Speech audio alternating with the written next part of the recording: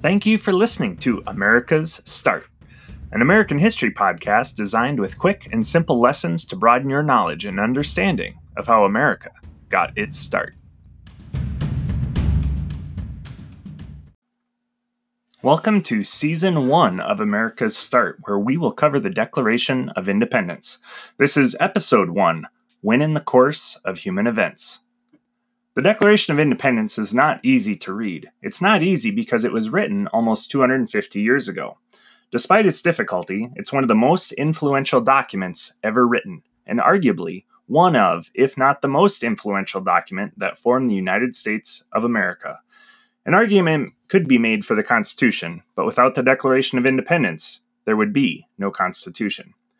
Thomas Jefferson was the primary author of the Declaration of Independence, although many others contributed.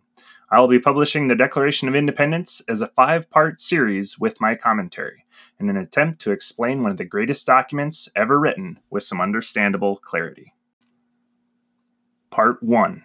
When in the Course of Human Events.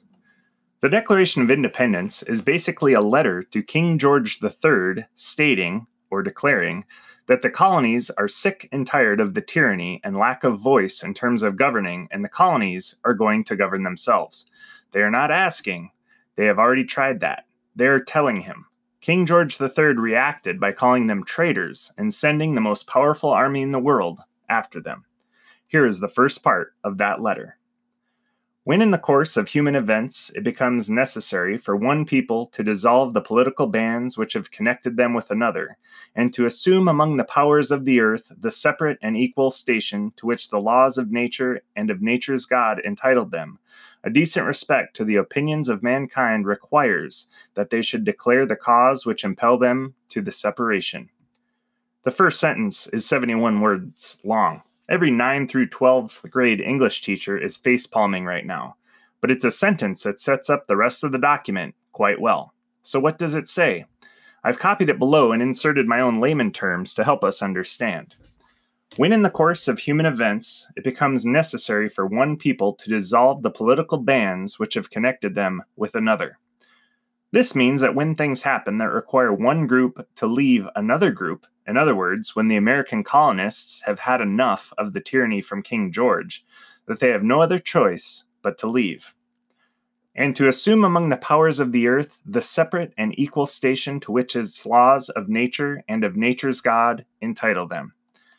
This means that when a group leaves, they have the power to do things for themselves, and they don't need to rely on other people, because they have the law of nature and the law of God, who gave everyone certain things. A decent respect to the opinions of mankind requires that they should declare the causes which impel them into this separation. That means that if a group is going to leave, then it is the responsible thing to do is to tell or declare why they are leaving.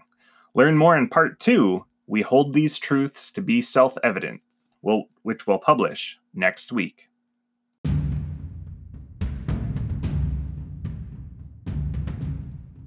America's Start podcast can be found wherever you find quality podcasts. If this is your first time listening, please like, subscribe, and share with your friends to help spread the word. You can follow John at Mr_JVD on Twitter, and you can also read his blog, which is at mrvanduzen.blogspot.com.